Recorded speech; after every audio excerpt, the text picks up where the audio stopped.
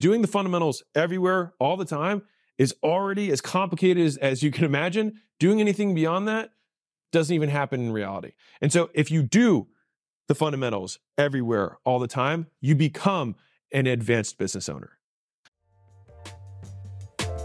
The wealthiest people in the world see business as a game. This podcast, The Game, is my attempt at documenting the lessons I've learned on my way to building Acquisition.com into a billion-dollar portfolio. My hope is that you use the lessons to grow your business and maybe someday soon partner with us to get to $100 million and beyond. I hope you share and enjoy.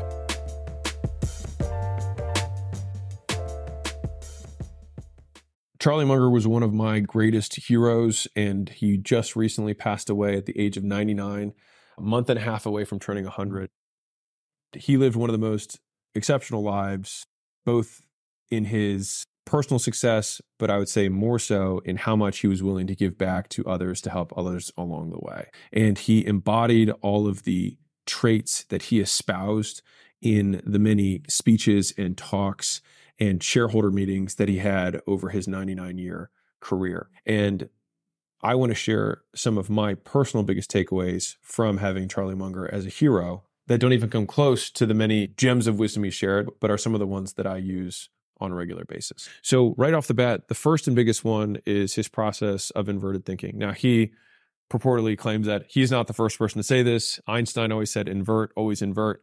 And so Charlie was a huge history buff and loved living in the past and reading autobiographies of the smartest people who had ever walked the earth. And a lot of his thinking processes were formulated from seeing how those people thought, and he passed it along to people like you and me. And inverted thinking is simply taking a very hard problem. So if you said, hey, I want to grow my business, trying to grow a business is in some ways more complex and difficult than saying, if I were to destroy my business in as few moves as possible, what would I do? And so then thinking, well, if I wanted to absolutely destroy my business, I would do this first, and then I would do this second, and then I would do this third, and then I would do this fourth. And you create that list, and all of a sudden what's interesting about it is that we have such a stronger ability to find threats and negatives in our environment than we do positives. And so it's like, if I were to ask you, hey, tell me 10 things you're grateful for, you might be like, well, right now, if I said, tell me 10 things, tell me about 10 problems you have in your life, you could probably rattle off 100 without breaking a sweat. And it's because we're way more wired to find threats in the environment than find good things. Now, using that engine, we apply it to a business or personal setting or any complex problem and say, okay, I'm going to find all the ways that I'm going to destroy my business. And then you invert it. And so if for me to destroy my business, I would make sure that I would never let anyone know about my stuff. Okay, well then what would I do to invert that? I would let as many people as humanly possible know about my stuff. If I wanted to destroy my business, I would make sure that we had terrible products so that anybody who bought it would immediately think it was awful and tell all their friends that it sucked and leave bad reviews. Okay, so what's the opposite of that? I want to have something that's exceptional, that as soon as people get it, they love it, they tell other friends how great it is, and then they leave positive reviews, right? And you can go down the list and start thinking, okay, if I wanted this negative thing to happen, what would I do? You say that, and then you invert it. And for whatever reason, you get completely different answers than you would trying to think of it in the positive. And I have done this. Einstein did it. Munger did it. They're way more successful than I am in many ways. And so it is a process that I've used in so many different parts of my life. Charlie said the death of most people is the 3 L's, liquor, leverage, and ladies. And so I'm not saying you avoid liquor, ladies, and leverage, but to some degree, that's pretty much what they did. They never took on excessive debt beyond what they could very reasonably cover. They didn't philander. Like, obviously, Warren had 2 wives. He had his own setup, but they weren't running through many, many women. And Charlie was pretty adamant about this. He said, I've never seen somebody whose life was better by including drugs and alcohol in them. Next thing I got from Charlie is his absolute obsession with simplicity and his abhorrence of complexity and things that seem too complicated. Charlie's most common response to deals was too hard. And I think that shows so much humility in how he'd approach. He's one of the greatest investors of all time. And still the majority of deals that came in, and he was brilliant. He would just say, too hard. And so to me, it's not like, obviously he could think about it harder and figure it out, or he probably did already know what it was, but it just showed his absolute commitment to simplicity. And I think Warren was quoted by saying, we want to have businesses that are so wonderful that an idiot could run it, and then have wonderful people run it instead. And I think about that a lot with the businesses that we want to invest in, and even the business models that we choose to pursue, because oftentimes you have strategic decisions you need to make in your business. You're like, okay, well, there's this slightly more complicated thing or this simple thing. which one should I do? Well, oftentimes, if it's simpler, at scale, it becomes complex, and complexity at scale becomes impossible. And so he takes the path of least resistance when it comes to some of these decisions. And so I guess Charlie gave me a lot of permission to just say, too tough, too hard for me. And I think a lot of times letting yourself off, saving all that mental energy of trying to make an impossible or complex task work, rather than just saying, I'm opting out. I'm gonna follow the easier path, because at the end of the day, we're the ones who choose how hard we want our lives to be. And so he's like, yeah, well, if it's my choice, then I just choose the easy life. If the hard way to make money, easy way to make money, and you could choose either one, then why would you not choose the easy one? The next thing I learned from Charles, a concept that I remember as unique, expensive, sticky air managed by an owner. And so basically that was their breakdown of the perfect business. So unique in that it has a brand or something unique about it that makes it difficult for other people to copy. This is when they talk about a competitive moat. And so brand being one of the most obvious ones that you can use. Unique, expensive. So expensive and air actually are paired together, which is you want something that you can buy for a penny and sell for $1, not buy for 90 cents and sell for $1, right? You want to have a lot of margin in whatever it is that you sell so that you can make more gross profit, so that you can reinvest in the business and or take distributions as an owner. So the sticky part is getting something that people will buy again and again and again and again. And so that's both recurring and also reoccurring. And so if you look at their portfolio, they have recurring businesses like insurance, but they also have reoccurring businesses like Coca-Cola. So you probably have bought Coca-Cola products knowingly or unknowingly, and you probably have never thought that you're on a Coca-Cola subscription. But every time you buy a Powerade, or you get a Sprite, or you go to the gas station and you grab a drink, or you go to a restaurant and you ask for a Diet Coke when you're there, all of those, even though they are reoccurring to you, they are recurring to the parent company, because that restaurant or that gas station regularly buys the same amount of Coke, even though you're not the one who's, quote, on the subscription. And the farther up the distribution chain you go, the more reliable those purchases become. And so they both wanted unique things that no one else could copy, that you could charge a lot of money for, that don't cost a lot. And so the air piece is also low capital expenditure. Like you don't have to keep pouring money back into the business in order to keep it competitive. Sticky is that you want people to love the product such that they want to keep buying it again and again. And so those are the actual economics of the business. The second part of the business was who's running it, right? They said they want a business that's so wonderful that an idiot couldn't ruin it, and then hire a wonderful person to run it.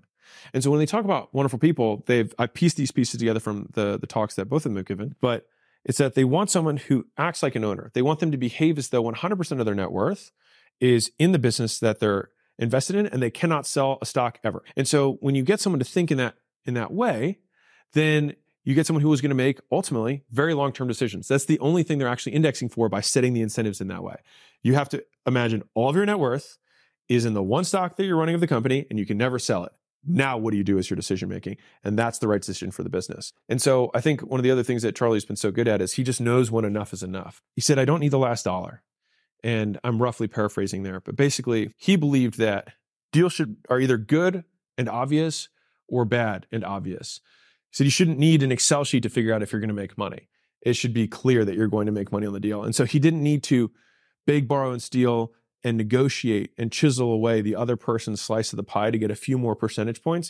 He said, either I'm going to make a lot of money or I'm not. And so he was willing to leave meat on the bone or some room for other people at the table so that, one, other people could make money. But I think the long-term thing is that those people would want to do deals with him again. Because imagine if you're always known as a super tough negotiator that doesn't leave anything for anybody else, it's like you might get that one deal, but no one's going to call you first. You're always going to be called as a last resort rather than the first person they call. And the amount of benefit you get from being everyone's first call rather than their last call probably can't be accounted for an entire lifetime compounded with that kind of reputation.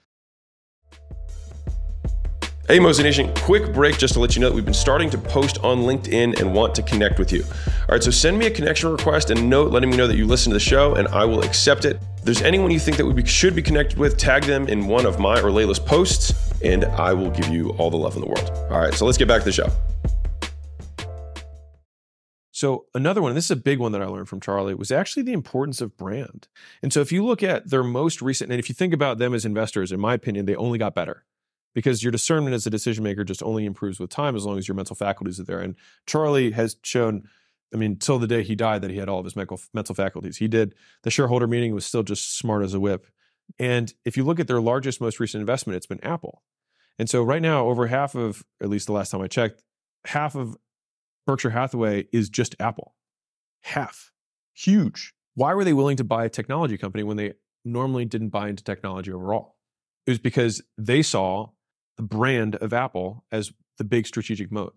They saw that Apple could keep creating products, and they had such a loyal audience of people who would just buy anything that they put out, that they felt the likelihood that this company would be able to charge above average prices for average products for the foreseeable future was high.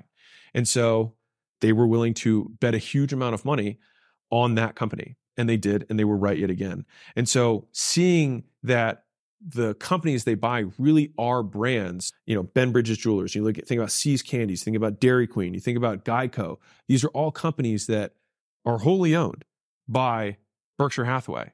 And they were willing to buy those companies because they saw that they had a strategic moat, and it wasn't because they had some novel business thing. It was because of the brands that those companies had built. And when I saw that them as investors and me as a business owner in different hats both saw the importance of brand, to me was very confirming on my investment now in trying to build the brand that I am. So this is a big one. Charlie talked about living within your means a lot, and it's such an obvious thing, but if you had all the rules of money written in order, you could follow just rule number one and never need money ever again, which is if you always spend less than you earn, you will literally never need money. You wouldn't even need your savings because you would always spend less than you earn. So you would never lack for money.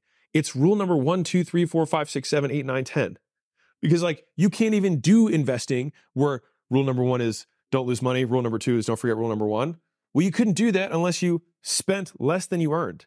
And so rule 0 is spend less than you earn. And what's crazy is that so many people are trying to find advanced and complicated trading and investing tactics when they haven't even mastered balancing their budget. And so he had such an emphasis on doing the fundamentals that I think just his repeated emphasis of that, and just now paired with my own experience, having grown relatively large companies. I mean, over the last 3 years, we've added 100 million in revenue organically from the companies we have in the portfolio. So I feel relatively confident in talking about it. We don't do anything complicated ever. All we do is continually try and simplify the business and do the fundamentals everywhere, all the time. That's it. Because doing the fundamentals everywhere, all the time is already as complicated as you can imagine. Doing anything beyond that doesn't even happen in reality. And so if you do the fundamentals everywhere, all the time, you become an advanced business owner. Yeah, I mean, Warren and Charlie both talk about learning from the mistakes of others. So the next point that I would say I grabbed from both him and Warren was learning from the mistakes of others. They say a dumb person makes their own mistake and then repeats it. A smart person learns from their mistakes. A wise person learns from the mistakes of others. And so you can live multiple lifetimes of lessons simply by allowing other people to share their lessons and their mistakes with you, and then taking the lesson without the scar. And so honestly, that's why I make this just so that I can transfer as many of the scars, or rather the lessons that I got without the scars, to everyone in Mosey Nation. But I feel like I've learned so many of those lessons from Uncle Charlie and Uncle Warren that I've just been able to apply into a modern day business environment just in my own life. I think one of the most understated things that I learned from Charlie was that despite being one of the best investors of all time, I think the thing that made him one of the best isn't necessarily his financial return. There are other investors who have achieved higher returns than he and Warren have. Now, obviously from absolute returns, because they've been doing it for so long, they have one of the biggest portfolios of all time. But Charlie's net worth was only a few $1 billion. And I say only as though it's not a lot of money. Of course it was. But he could have made a lot more if he so chose to. But he said over and over again that he never wanted to make money. He just desperately wanted to be independent. He said he just overshot. And I think about that a lot when it comes to what things I'm optimizing for. Because it's so easy to get caught in the race of more, of just always wanting more and never having enough. And I think probably the single greatest thing that I would say I observed from Charlie was that he knew when enough was enough, and that he had accomplished his objective, which was to be free and independent and to just do whatever he wanted, whenever he wanted, with whomever he wanted.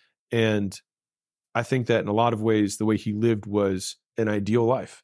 He spent his time doing the thing that he was exceptional at with the person that he probably cared the most about in the world, which is Warren, his closest friend. They never argued once in their entire relationship, per my understanding. And what better of a life could you ask for? And so I think when I think about his life, I see that as such a wonderful model to go after. And I will be eternally grateful for the contribution that he had unknowingly to my life.